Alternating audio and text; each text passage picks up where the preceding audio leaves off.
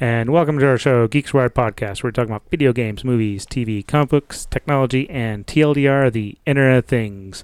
I'm your host, Bill, and our other host is Anthony. Hello, Bill. Hi. And listeners. Hi, Anthony, and listeners, yes. And our listeners can contact us by emailing us at geekswired@gmail.com, or they can text us or leave us a voicemail at 801-896-4335. That's also 801-896-GEEK. And you also can help support us by by going to our Patreon page at patreon.com/geekswired. We also have access to the podcast early. And let's see what we have on the docket. And the first thing is... Oh, not that one. That wasn't the one I was meaning. First one I was meaning was the one we were looking at, which is this. There has been a 10-year-long court case battle between Oracle and Google. Oracle says that Google has used Java used their Java without paying them. So, because the thing with Java is that it's It was open source. Yeah, but when it was under Sun, not before it was Oracle. Yeah, but you know that there's like different kinds of JVMs now, right? Yes. Like there's an Amazon one. There's a Microsoft one now, actually. That was in the news recently. And there's a bunch of others like OpenJDK and a lot. They're all like, because they still release like the specifications, and these companies just build JVM stands for Java Virtual Machine, which translates the Java bytecode to, and bytecode is just like the Java code. It's just code that the JVM can understand, and then it translates that to code that the machine that it's running on can understand. But where was I going with that?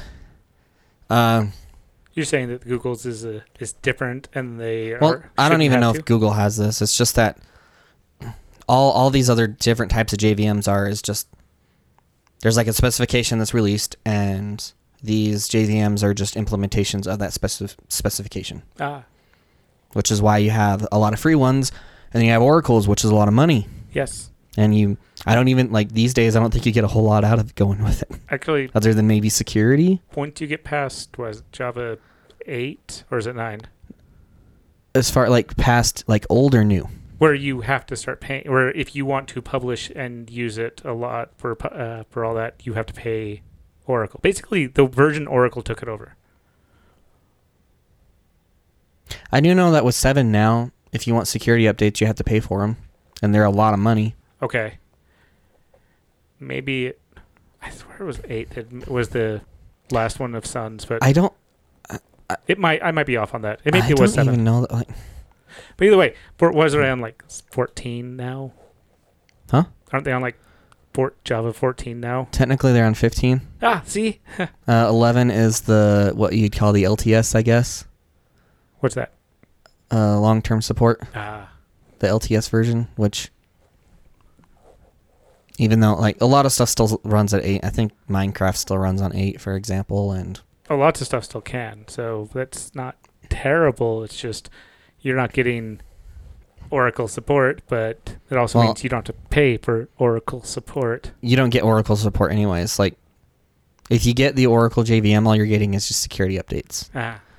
So, like, there's a OpenJDK for 7. They still do the security updates, but like if you're running a software that doesn't support OpenJDK, and you need to update to another, like a higher service pack, because let's say the underlying SSL cert's expired, and so you can't connect to any SSL anymore. Then you have to fork over. Like, I think they make you pay per CPU, and I think they do it like it's not just on the, like, if it's a VM. And the VM has like 4 CPUs allocated to it, they don't care. It's how many it could get because it's in the server farm. I think that's how that works. Like, I know some software licenses are like that. I just can't remember if Oracle's is. I wouldn't doubt it because it's Oracle. So that's with that. So Oracle has been, like I said, fighting this for 10 years. Went to the Supreme Court. Their argument is Google has used 11,500 lines copy and pasted from Java code created by Oracle. Like no hiding, no slight copy paste 11,500 lines, threw it right into Google Android. And Google is arguing that this is under fair use because they transformed the code for Android smartphones, and also it is only 0.4% of the Java code that they have. And the Supreme Court said, yep, we agree with you. So there's going to be, it can be really interesting. Some people are arguing that, of course, Google's going to win because they have the money for it to fight for 10 years. So does Oracle, but apparently Google has more. Well, it doesn't mean they have more. Yeah. It just means that they finally won. But true. So I guess they both have money to fight for 10 years. Does it describe where they copied the code from? Like what it is? Like, did they copy it from the JVM or is it from like something else, like a library that they have published or something? Because I'm in a gray area on whether or not I agree with this ruling. As much as I don't like Oracle, like there's a reason. Like back in the day when they used to reverse engineer stuff, they would have someone reverse engineer it, write down all the stuff, and then they have someone else implement it so they couldn't get sued for copying. What they're technically talking about is that could cause a lot of things. One, it means you don't want to publish things from or you don't want to publish your code because somebody could do stuff like that. They could take your code and then end up pulling it off or stealing it. Mm-hmm. And then they could also start putting everything behind protections. And then there is what's the other one? Okay. Or then there's the other people using your code because it's available out there and tweaking it in such a way. But then obviously whoever the bigger player is, unless they're both big players, Google could go after you for using some of their code. Yeah, I'd have to know more on this, but it just the thing that you have highlighted, it just says that as the justices saw, is that what it's saying there? Yes. Yeah, when talks between Oracle and Google broke down, Google simply copied verbatim 11,500 lines of code from Oracle's library, and doing that was anything but fair. So it is the copied lines are part of the Tools API. The Tools API. Does it say what when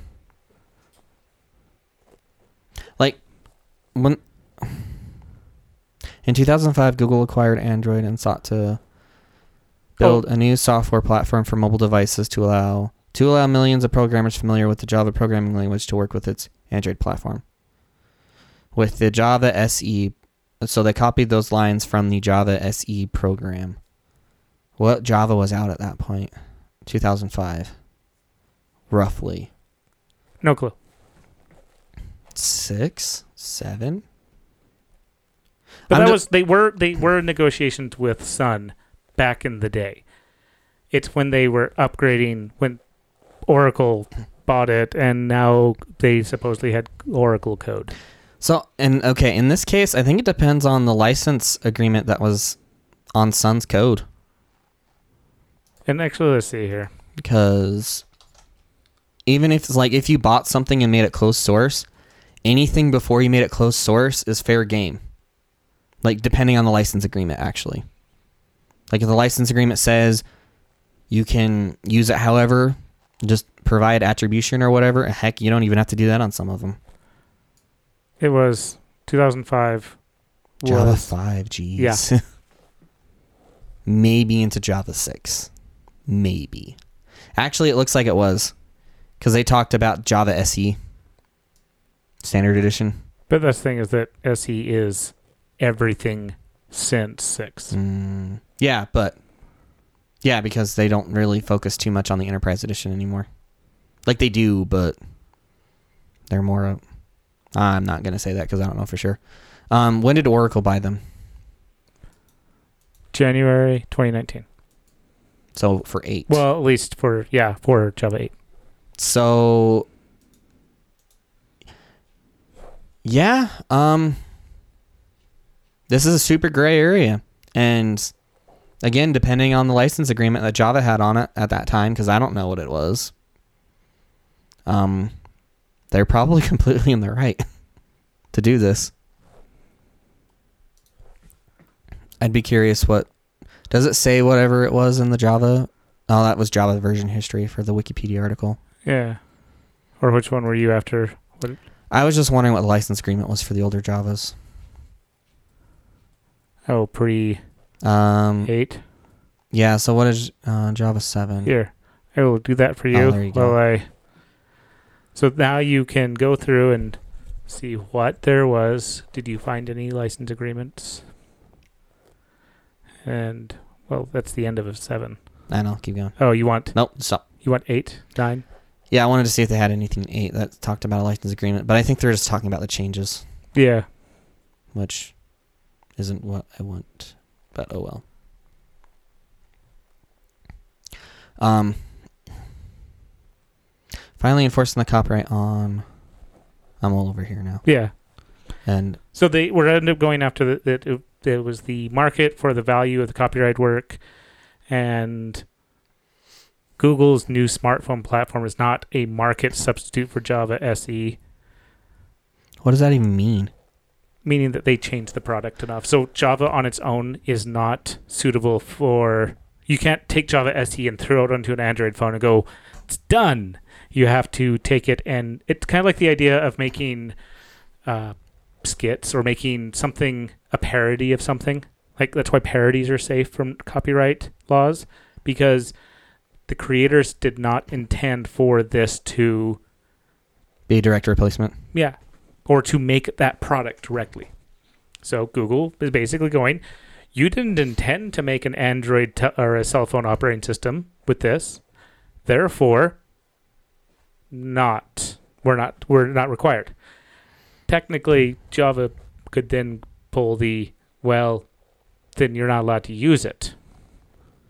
Yeah, but that's a totally different thing that they didn't argue.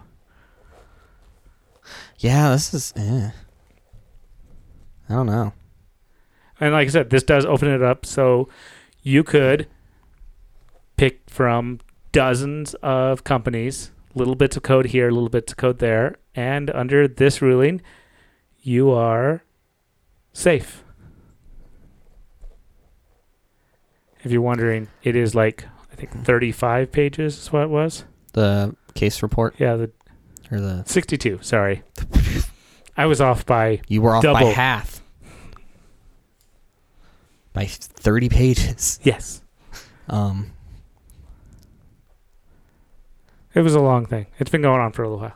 I think there's a YouTube channel that goes over stuff like this. Like just court cases. Mm-hmm. I might try to find one and list, because I saw this in my Google News feed earlier this morning, that something like this had happened, and I didn't think anything of it because... Well, this is fairly recent. It's April 5th. I know. So, and I guess they could, all this is out there too. Whether Java... Wait, go back up a little bit. Okay, that's good. Whether Java SE's owners should copyright the portion that Google copied. And if so, whether Google's copying nonetheless constituted a fair use of the material, thereby freeing Google from copyright liability. Yeah. So there's a lot, but this can open it up to a lot of really, really interesting things. This has a lot of side effects. Yeah, it could. It really could. I don't know if it's good or bad.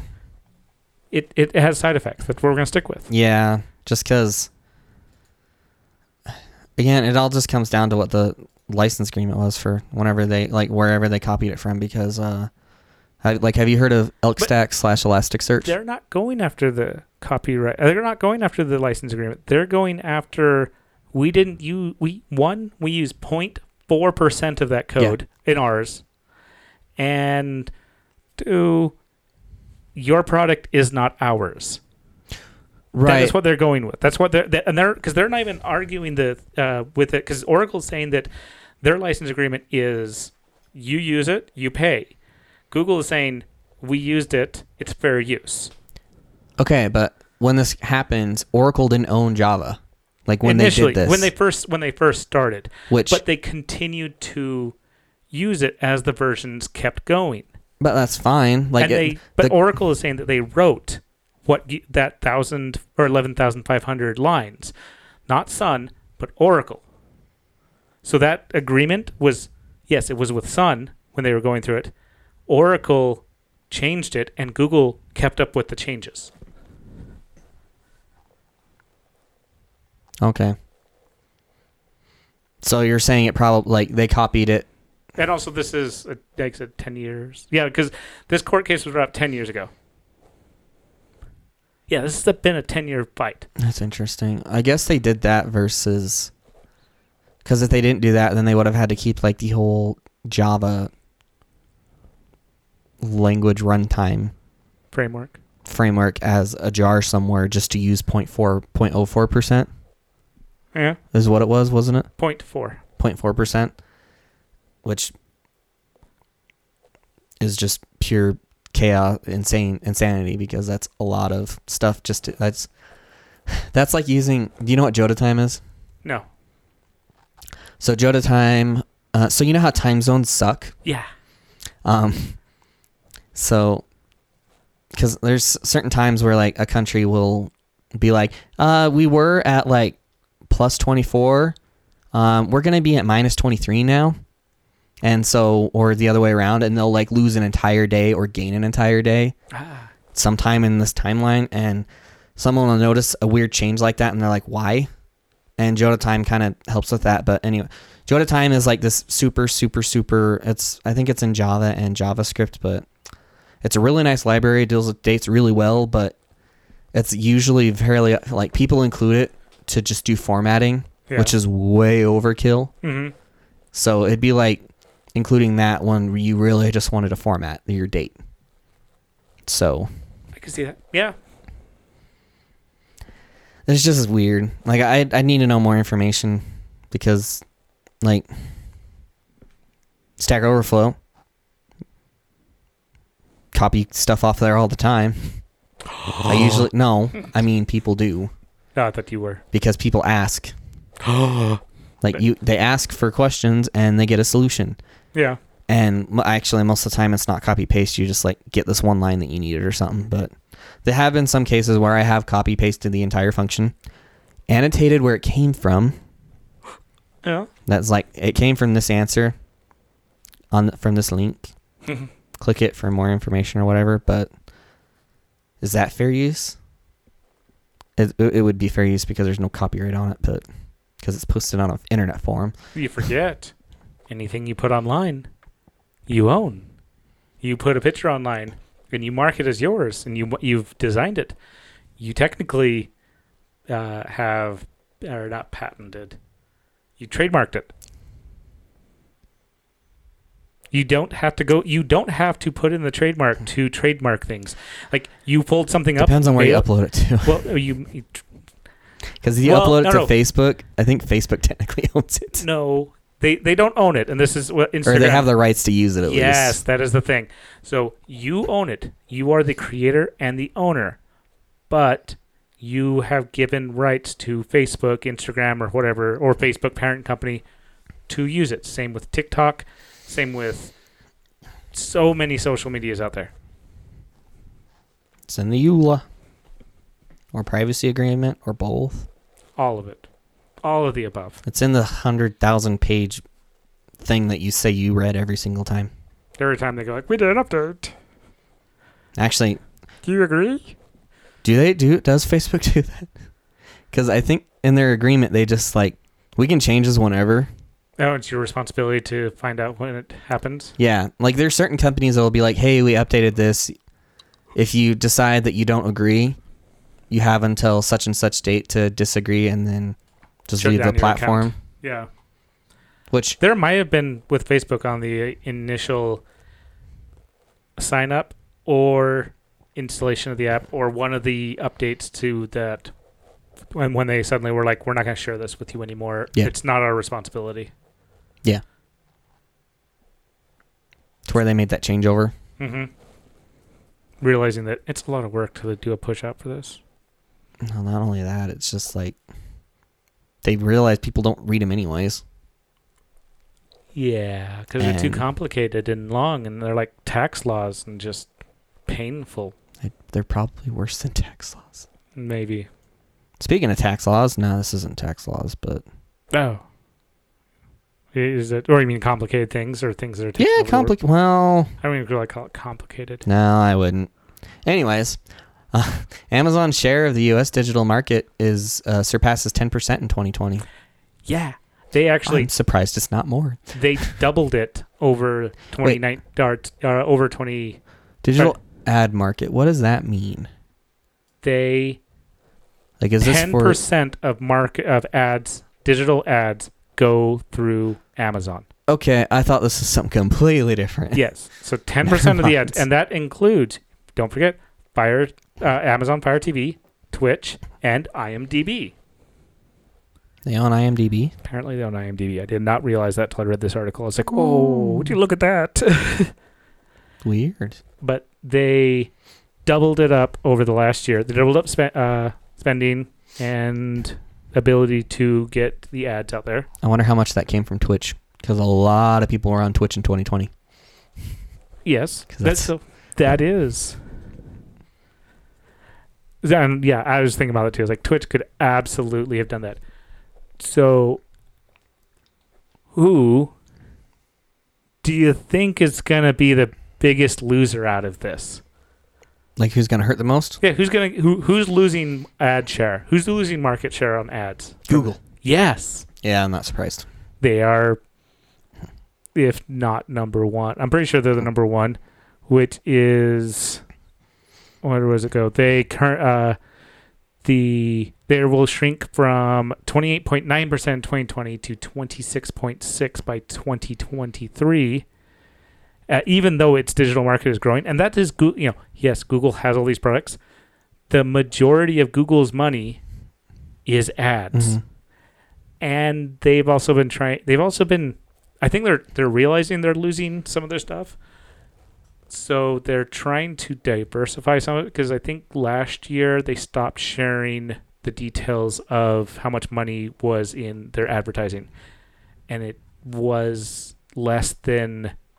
I want to say less than 70 or 80% of its market, or maybe less than half. Because it was like, you could pretty much go like 80% of Google's income ads for but last year, when they decided to not tell anybody. It's like, what? Why? This is your number one winner. Why would you suddenly stop talking about it? Either they lost a lot, or they don't want to give their competitors information on that. And they may have also mixed it with other things instead. If you could break ads down into mini categories, and then throw them into other categories.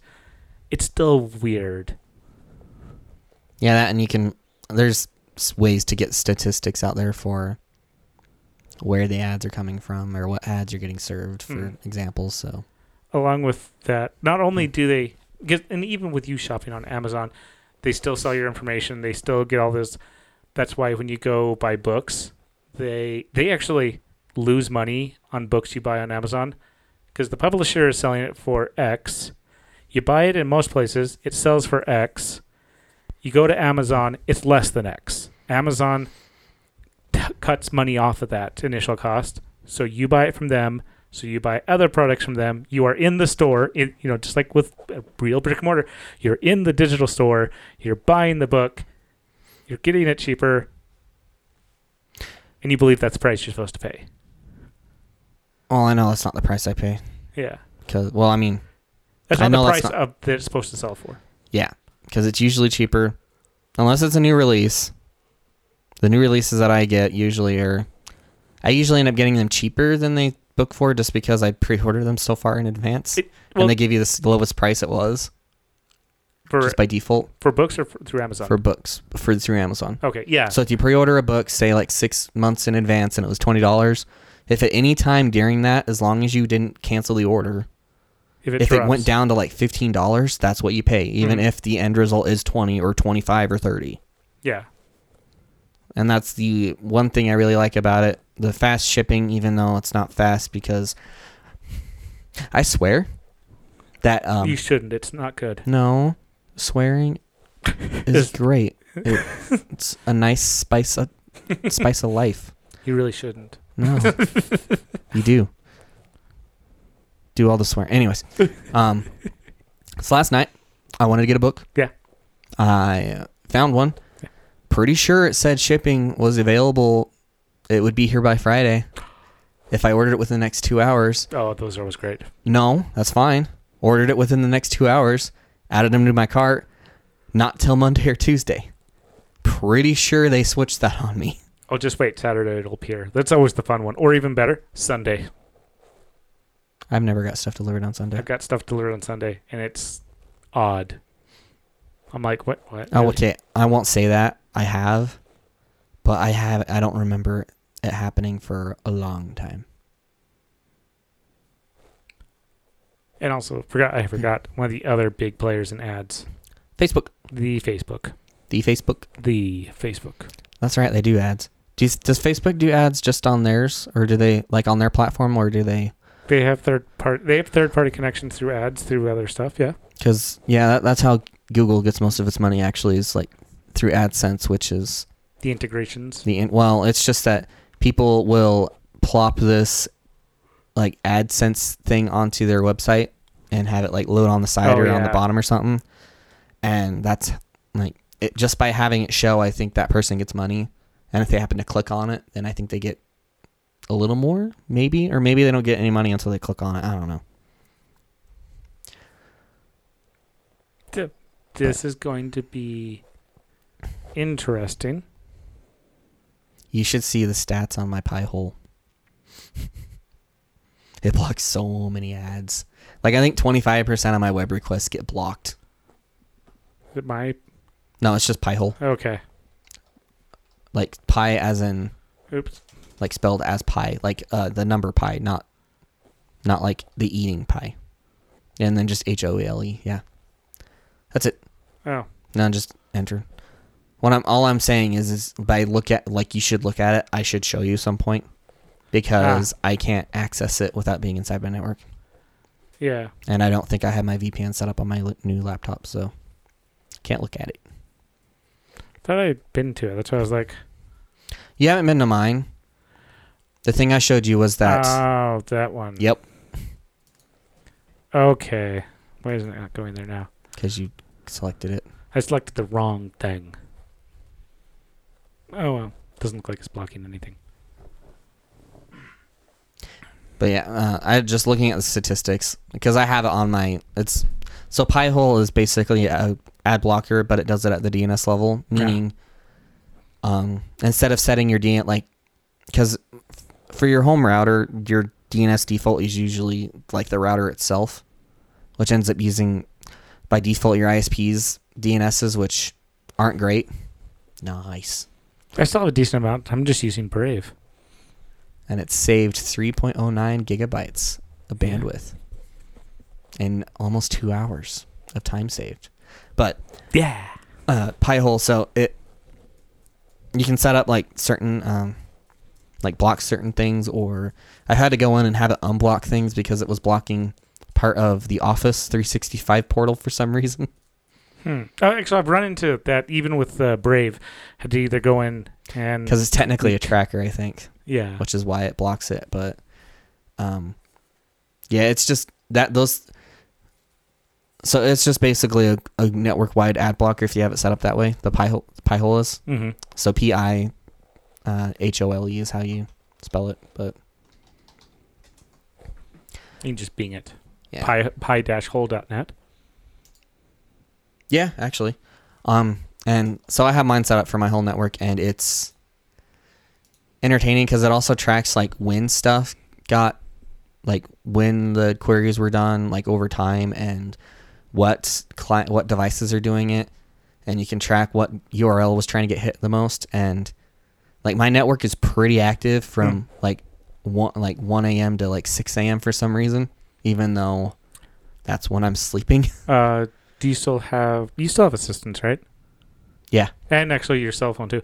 So that's something else that's come out is like how many of the Google products, Amazon products, and Apple products do all that talking back to their server farms at that time of night.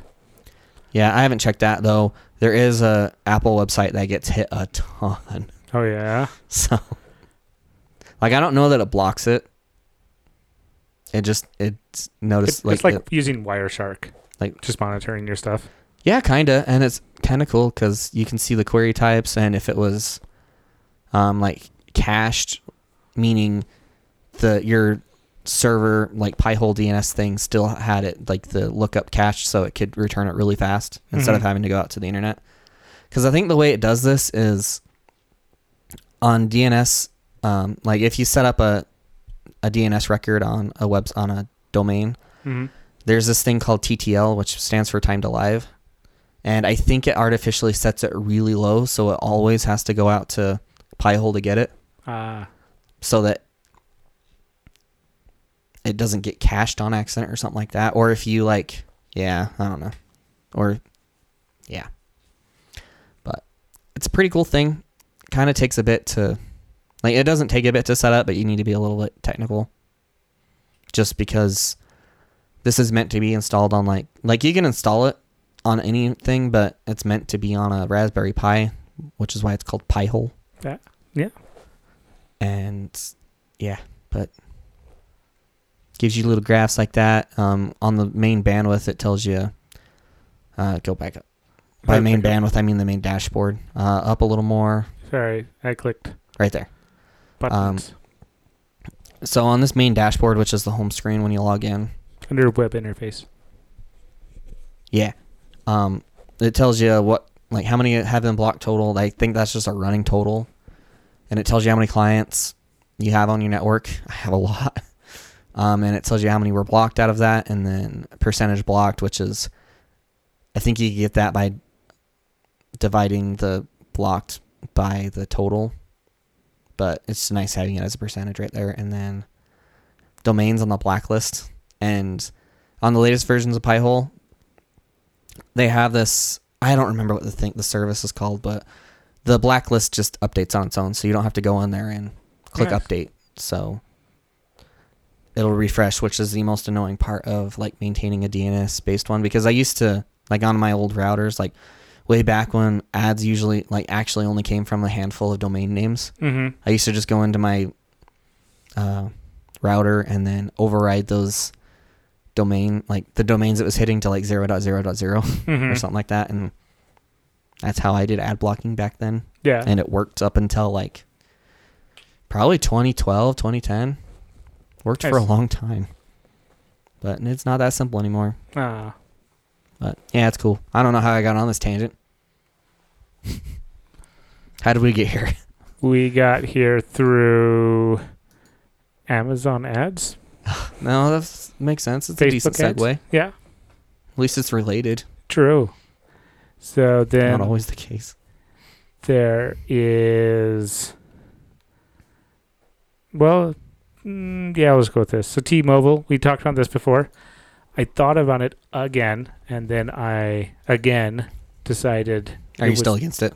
Yes. So they haven't removed the thing you hate about it? I haven't removed the one thing. I even went up, because before, if you were signed up before it went live, and so they're working with Sprint old stuff, and they're working with, I don't think it's in this article.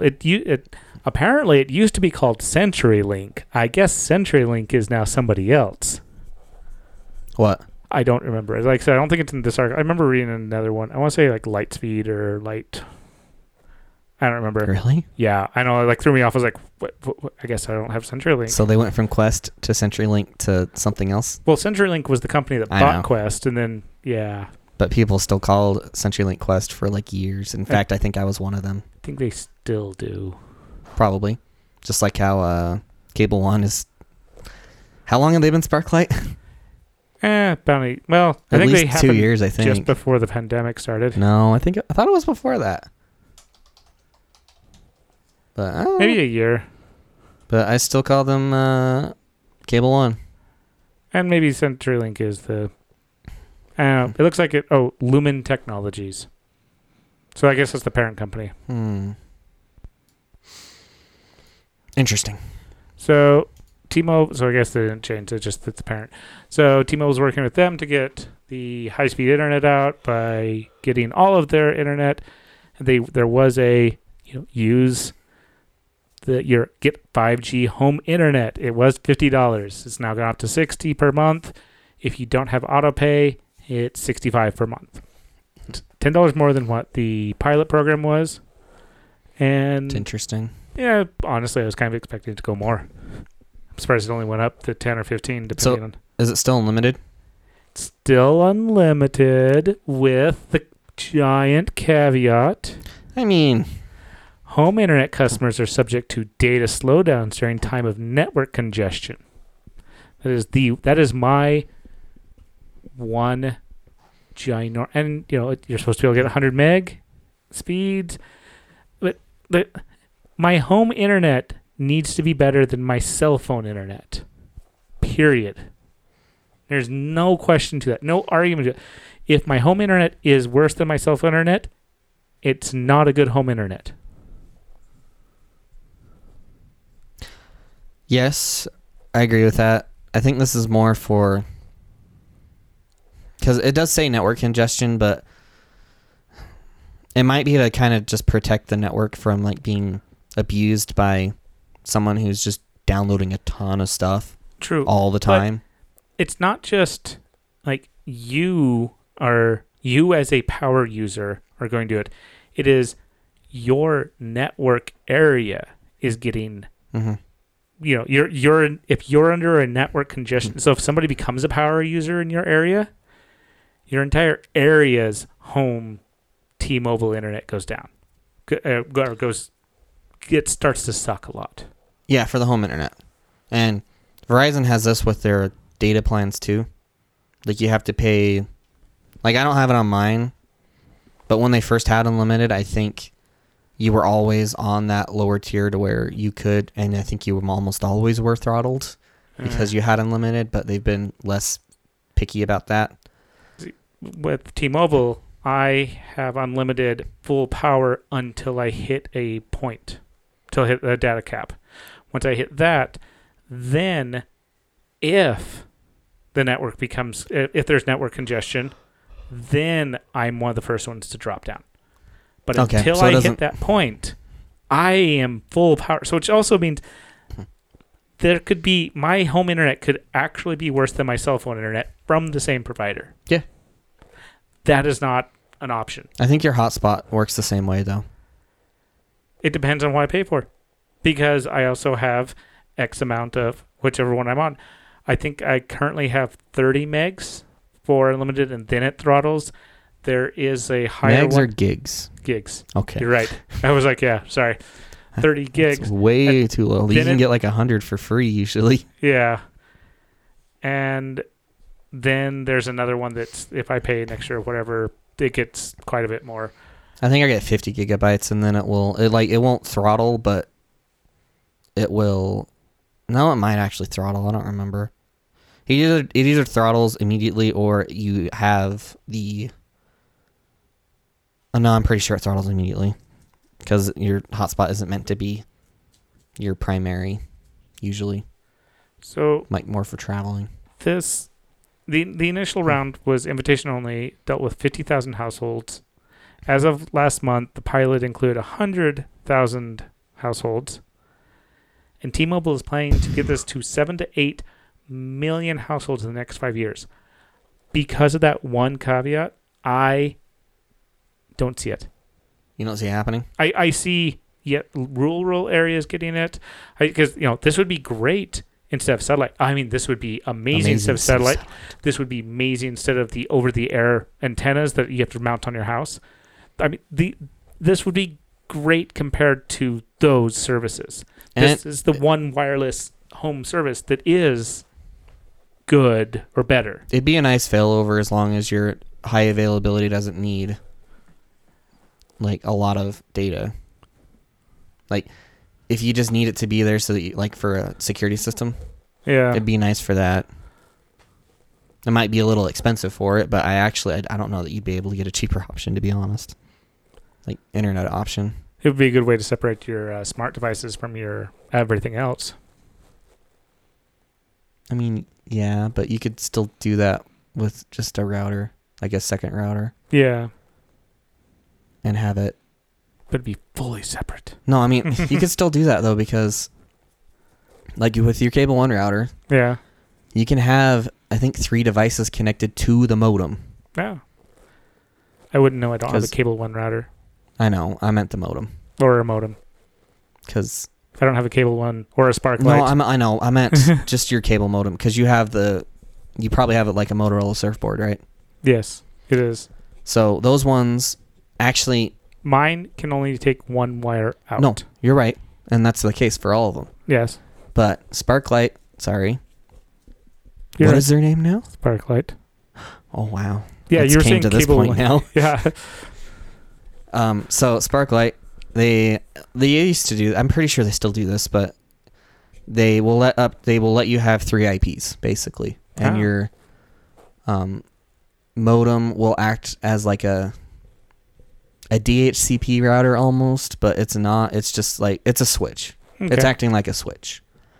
And so you could theoretically have, and I have done this before, you have a router, like you have your modem, a router like for your normal stuff, and then you have a router for your IoT stuff. And as long, like, since you're just going to connect up there, like, yes, they could communicate, but they'd have to go over the internet. And I think most of the time it actually has to, like, I don't think the modems might be good now, but I know before that if you hit the internet, like if you hit your internet IP, even though like if you had your port 80 bound to something, it would still have to traverse the internet and come back to you, which would take your internet use. Like, it would be a lot slower. I don't think it does that anymore on most routers, but because I think most of them have like an internal loopback built in to stop that from happening, but that used to be a thing. And I guess, I don't know, maybe I might one day think about this. Like, it'd be great for,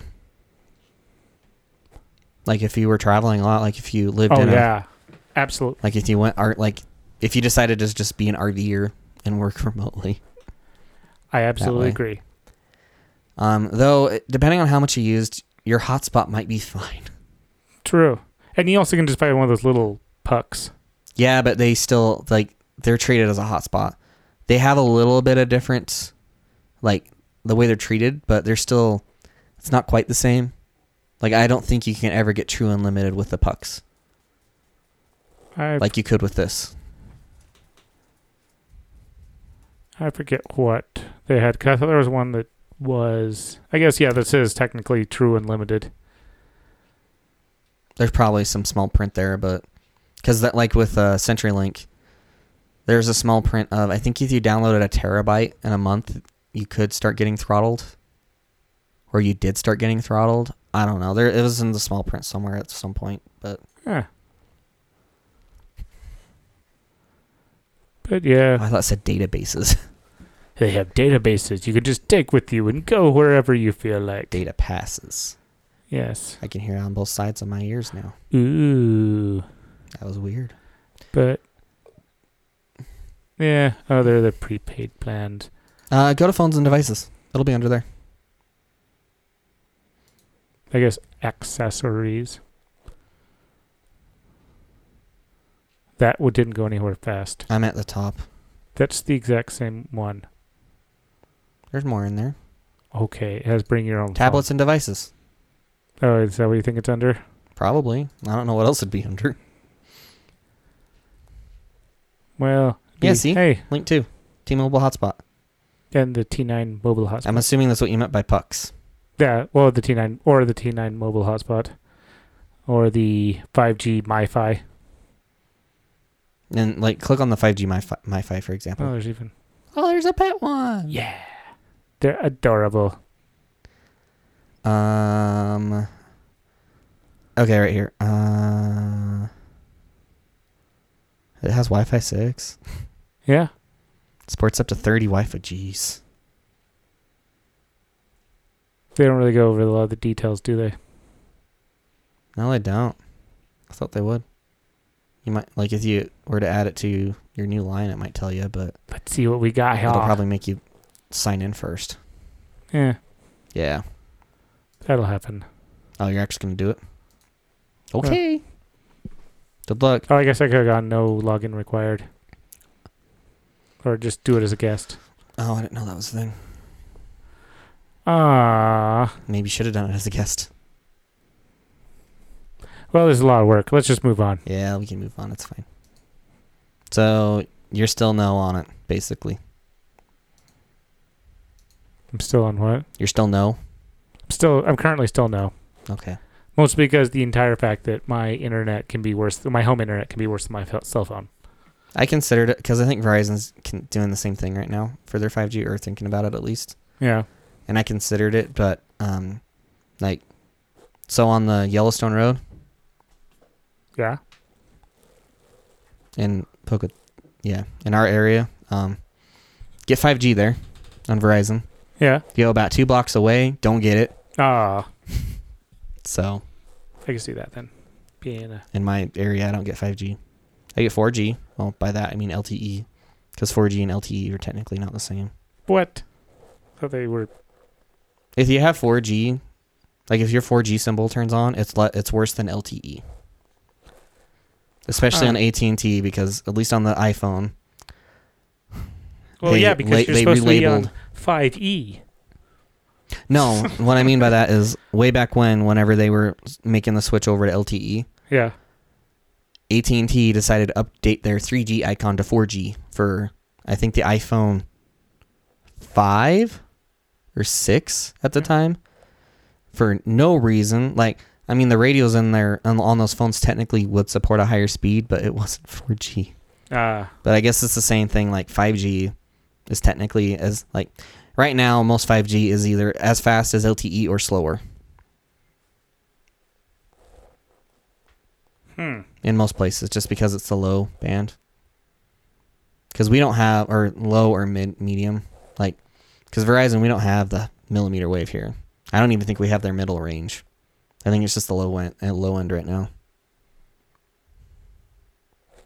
All right, I found out your information, by the way. For what? Mobile internet is 2 gigs. That's how much you have? That's how much you're up to 2 gig. Price, it's $10 a month.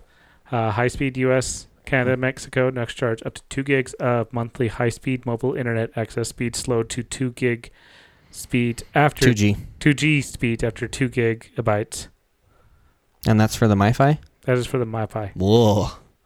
Yeah, your hotspot's way better. Yeah. But that's for the base plan. They probably have upper tier stuff, which might make more sense. Like, it doesn't make, like, those things don't make sense to me because it's another thing you have to charge and you have to pay additional money for it. Or you have to keep it plugged in. Yeah, or keep it plugged in. And all, like, the only thing, like, your phone can do all that. Mm-hmm. And unless you have a crazy amount of devices, which that thing would support, your phone, I think, would too. It just wouldn't do it that well because it's not made to do that. Mm-hmm. And like the only thing that would save you from is your phone also wouldn't get hot from hotspotting for too long or whatever. But for most cases, at least for me, it's not worth it. Using the hotspot would just be way better and more convenient. And it's one less thing to carry around too. But if you used your hotspot a lot, maybe getting that would make sense. Especially if you could get a better data thing. Yeah, it looks like they have add-ons, especially for my phone. If I was a heavy user, 15 gigs for the Global Plus, $50. Still only 15? Yeah, I know. Yeah, kind of sad, actually. Especially for $50. Yeah, that's just off of my phone. But either way, yeah, again, not very impressed. Let's see. Let's go with the new crypto fun thing. The new crypto buzzword. I don't get this at all. You don't get the buzzword? I don't get the NFTs. So, for the listeners that do not You're know, buying nothing. you're buying a limited quantity of a digital piece of artwork. It's just a stock. So is You're buying stock of a limited thing. So is everything else that you get of that has limited. I know, but like you don't. It's not physical. I just realized this article is not nearly as cool as I thought it was. So 27% of Americans are familiar with NFTs. By familiar, they are very or somewhat familiar with NFTs. It just means they've heard the word probably and know a little bit about it, or they think they know. But like what I'm getting at is like, so a real stock has value. I know the NFTs technically do too, but let me continue. Let me finish. A real stock has value. You can get more of it. You can sell it. Hold on. And like they're just accepted as like being valuable. Whereas with these NFTs, there's some weird stuff, and like not all the NFTs are even physical. Like no, that's the thing about NFTs. They're not physical. Okay, well, none of them are. There may be a physical version of them. Yeah. Yes, that is a different story. But that means they're not. That means their physical version is not an NFT. Right. It's just like the NFT represents it. Is what I was meaning. So say there's 1,000 shares of a painting or something, and you buy one of them. After all the 1,000 are bought up, what then? Like, how does it gain value? Same way as with real paintings. Somebody else might want it, and it's only same thing with physical things. Okay, like the comic books. Comic books is one of the perfect examples of this. I think the top. Yeah, but you have a physical thing that way. But if there's a limited quantity, or if you can guarantee that this digital item, but you have a physical item at that point though. Like with the digital item, like there's the collecting aspect, but why? Like you don't have anything. Like you get with a trading card game that you have online, you have the benefit of you can actually use it in like your trading card game. Okay, trading card game online that my cards actually have actual value that actually sold on eBay. Yes. They are that is it. That is the extent of them. They are not a game. They are a trading card. They are a picture on my phone. That is all they are. Okay, and then I do remember you bringing that up, and I didn't understand it because it's the same concept here. Yes. You don't get anything out like with let's say you were playing like Hearthstone. Yes. Hearthstone is a trading card. Yeah, there's a physical Hearthstone too. But there is. Well, even let's go with Magic the Gathering. Magic the Gathering has a digital online version. Most people would know that. I'm sure a lot of people know. So does Pokemon technically too, but I don't think you can sell Pokemon cards like that. But let's just say you could. Yeah. Let's just say you could. Like digitally sell them. Go on. Oh, yeah. So you're saying with these games. I thought you were going to. Oh, so no. I just wanted to know where you were going with it. I get these cards. I collect these cards. These cards have a digital signature. There's a limited quantity of them, therefore a rarity. And you're saying that I can do things with these cards. Yeah, so they're useful to you because you can use them in this game. But my pictures of Han Solo and on my phone brings me joy. And plus it does not take up space in my physical realm. And I can take them anywhere. I can uninstall this app, and then I can reinstall this app on somewhere else, and I can see my Han Solo. Okay. Upload that picture of Han Solo to your Google Photos, and then you can see it everywhere. But then he's not special. Because there is literally a number that says, this Han Solo, there's only 100 of him. Like I get or that, 5. But I can understand because it's a collectibility thing, and you're right. It's rare because there's a limit. No, subjectively rare because there's a limited amount. Yes. And people decide they want them, and that's fine. That works. It's whatever. But I don't like with these NFTs, especially where they're like brand new. Everybody is going out to buy them. It's It literally feels like to me that people are just throwing money away because they don't know how this is going to pan out. And some people are spending a ridiculous amount of money on this stuff. Because, like... Yes. Oh, yes. I know. There are some of them. The total value of the NFT market currently is $250 million. Oh, I'm surprised it's not more than that. Well, that's his writing, which was the 15th of February. 2 months ago. I didn't know it was around for this long. Oh, no. I only started hearing about it about a month ago. Oh, yeah. No, NFTs actually were around about mid last year. But I still don't get them because... Like, I think NFTs as the crypto being purchased with Ethereum or other things like that. I still don't understand crypto, really, to be honest. Like, I know how you get it. I know why you get it. It's like cash. There's a limited quantity of cash in the world, therefore it is worth because people say it's worth. Yeah, but I know money's the same way. So that's the money's not thing. based off of anything anymore. At least the U.S. money system isn't. Yeah, so that's the biggest thing you have to think of is things are worth because of limited quantity. That's one of the things that really helps. And with limited quantity also comes the want. People wanting this thing. Between the supply and demand, I can only supply X. The demand is Y. Worth is Z.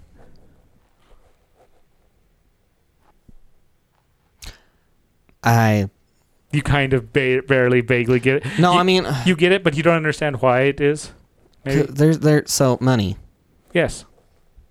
The money that's in my bank account, I don't physically have it. But I can do stuff with it. Correct. And yes, you can do stuff. I don't... My Star Wars cards, the my tangible, Han Solo. like the value just doesn't seem to be there for me. And cryptocurrency is kind of the same way, mostly probably because I don't know how I would use it personally, because it's kind of hard to use in some cases, in a lot of cases actually. It depends on what. Okay, so technically stocks are the same way. Yeah, but. And technically, crypto and NFTs. Yeah, but with stocks, I know crypto is acceptable-ish, but it's just harder to exchange with. And stocks, there's a known way to... No, crypto, it depends, because depending on where you bought it and your wallet and stuff like that, yes, you may be restricted to certain wallets. It's kind of like the U.S. dollar, or it's like banks. If you were to drop in Japanese yen into your U.S. bank, they're going to look at you weird first. Depends on where you are. Yes. If you were at a USM, okay, true. Near a tourist or a major here in airport. Podunk, Idaho, you drop in your millions of yen. You bring in a briefcase full of millions of yen. How much is a million yen in USD? Do it. I want to know. Millions. It's not that much. I know it's not. I think it's like 1,000 yen to $1. I think it's worse than that. It is. Did you do Shift Enter? If I did, it was by accident. Because it just flashed. Yeah, I did. Totally, because it opened up a new window. So 1 yen is... put a million in there, because that's hard flip for that me around. to convert. $1 is 100 and... That's it? 9... Oh, is that 1,000? No. 109,000? Oh, never mind. No, that's 100. So $1 is... So it's about... Estimately, $1 is about 100 yen. So yen is a penny? Estimately. Kind of? Estimately, compared to the U.S. dollar, yes. And it's been like that for a long time. And it's estimate. Set it to 5 years, not just a year. It's got to take its time. Oh, goodness. It's got to think. We broke the interwebs. See, this is what happens when you have CenturyLink. Or Sparklight. I blame Bing. It's actually climbed a lot this year. That's nuts. Yeah, but comparing what it was back in 2016, it was almost... there's the recession right there. It was almost $1.20 or $122. Never mind. I lied. This is 5 years. I thought that said 2009 or 2007, not 2017. You want to max on this? There you go. The lowest it has been, according to 2012. That's as far back as it's going to go. Really? Yeah, Bing. Blame Bing. Fine. That's fine. It's fine. I don't care that much. But yeah, I've always heard it being about 100 yen to $1. It's plus or minus. It's close. It's a good estimate. Yeah. And it has been stable there. So, but you bring in millions of yen in a Podunk, Idaho bank. Yep. And they're going to look at you weird. Mm-hmm. They're going to have to go talk to their manager. Mm-hmm. And then they're going to charge you a lot of money to convert that into US dollars. And that's if they'll even take it. They might look at you like, yes, this is real currency. Go to somebody else who can handle this, who handles this type of stuff regularly. And bring us a check. Or if they do take it, the conversion rate's probably not going to be great. Yeah. Though I don't know that they can. Some banks will work with you on that. Some banks have no problems. Some banks will destroy you. Can they adjust the conversion rate like that? Or can they just apply a fee? They can do both. I didn't know that. Because they're messing with... Yeah, it's more their money than yours. And you're making them do work. Currency conversion's also weird, but going back to this digital currency stuff, like with crypto, it still bothers me because like I know it has value because someone says it has value, but there's not like an essential source behind it. Like it's just... So you're saying because even though the money in our banks is fully digital... I know, but I mean... you're saying that it's backed by a physical dollar no. somewhere. No, because it's not. No, I was going to say somewhere. It's not, though. It's not even at all anywhere? No, because a company makes $1 off of some business just by doing some... Like, let's say it's physical business because that's easier to do this analogy with because you're not producing something. And, like, labor. So you... built a house or something or chopped wood for someone and you gain, that's a low profit, but we're just going with it. You get $1 from it. All right. That dollar didn't exist until you said that you wanted. It's just changing hands at that point though. Yeah. So that's a bad example. Because that's the thing. No, the U.S. government prints money. It is available to be spread, but banks only need to keep like 20% of what they have total. I think they have to keep 20 to 30, yeah. It's one of those two numbers. Yeah. So the bank may not have that much, but your digital money technically has a physical representation somewhere in the world. I still don't know that it needs to, because for a bank, I think, yes, probably. Yeah. But if it doesn't need to, you're back on cryptocurrencies. No, but what I mean by it's not backed by anything, I meant like the U.S. like USD, U.S. dollar is backed by the government. By the U.S. government. Yes, they're the central agency for it. There's no central agency for cryptocurrency. Okay, that was what I was getting at. Well, you're making me bring this one up then. What about? See, this one? When you brought it up, I was also somewhat concerned about this, but because this is a bank bringing it up and not like, to me, money should be managed by a government just because it's more stable that way usually. Like you can have hyperinflation and all that stuff too, but like you're not going to have, like, this bank could theoretically, I don't think they will, because it's bad for a bank to do that. Yeah, but it's also the Swedish central bank, which I guess we could see. Oh, the central bank. Yeah, so this could be Sweden. Oh. Actually, I probably should. You should look that up. Because it might be the U.S. We also have a U.S. bank, which is not the U.S.'s bank. It is a company called U.S. Bank. True. I'm not even going to try to pronounce that. It is the central bank of Sweden, the world's oldest central banking and the third oldest bank in operation. So it is the central bank for Sweden. But it's not Sweden's bank. Like, it's not the government's bank. I don't think it is. Okay. I think you're right. Or it's the central bank of Sweden. So, yeah, maybe it's not a... It is. Oh, no, it's 100% state ownership. Oh, really? Yes, so it is Sweden's bank. Okay, well, then this is different. So this is a government-owned bank that has made a cryptocurrency They're currently doing a study of digital currency. I probably shouldn't say crypto. I should say digital, because in this case it is more digital currency than crypto. But they have made a digital currency because technically your credit card, yes, it's spending real dollars, but they're digital dollars. Yeah, all of it's digital. Do they have a blockchain with this? Do you know?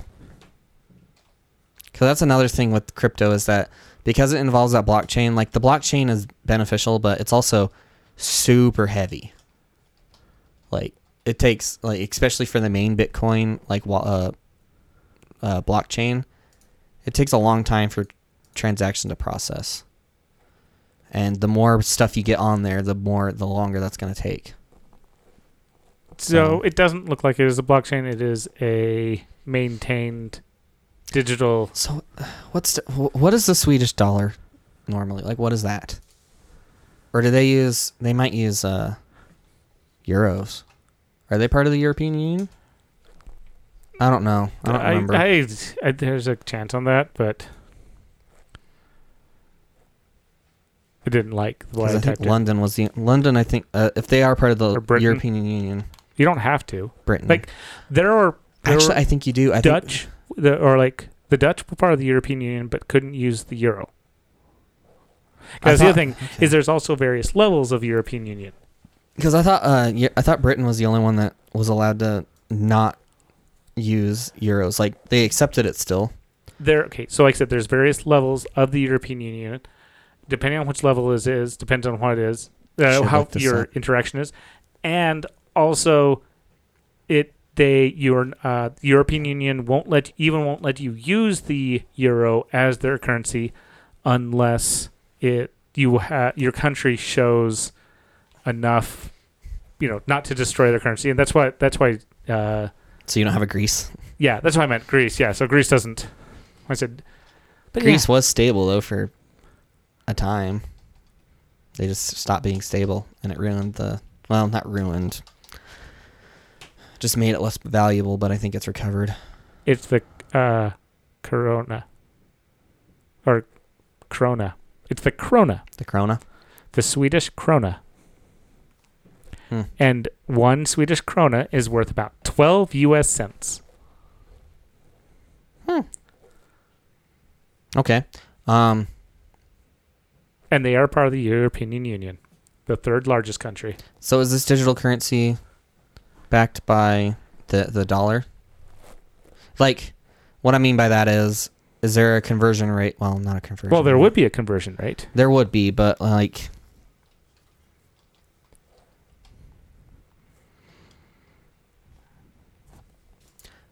Like, if there's a dollar if there's a Swedish dollar, whatever, krona, I'm not going to try to say it. Krona. Let's just go with... The Swedish krona. Okay, if they have a Swedish dollar...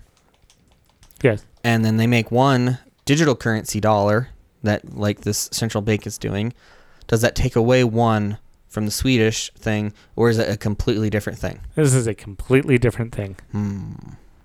And there's people who are in favor of this, there's people who are against it.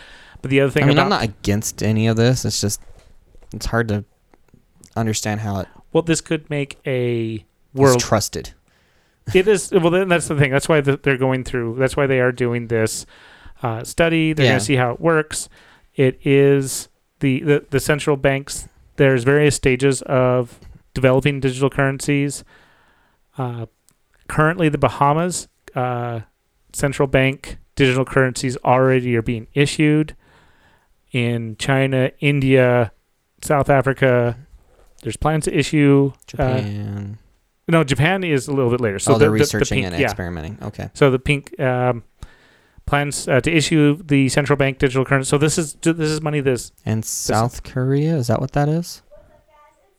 Let's see. I believe so. Yes.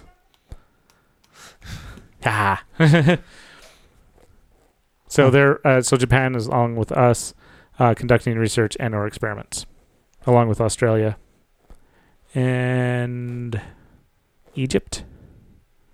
And whatever that South American country is. And Sweden, obviously. What is Britain, that? What's and that? Britain. That's a South American country. I don't know my South American countries. Okay. I'm gonna go with that.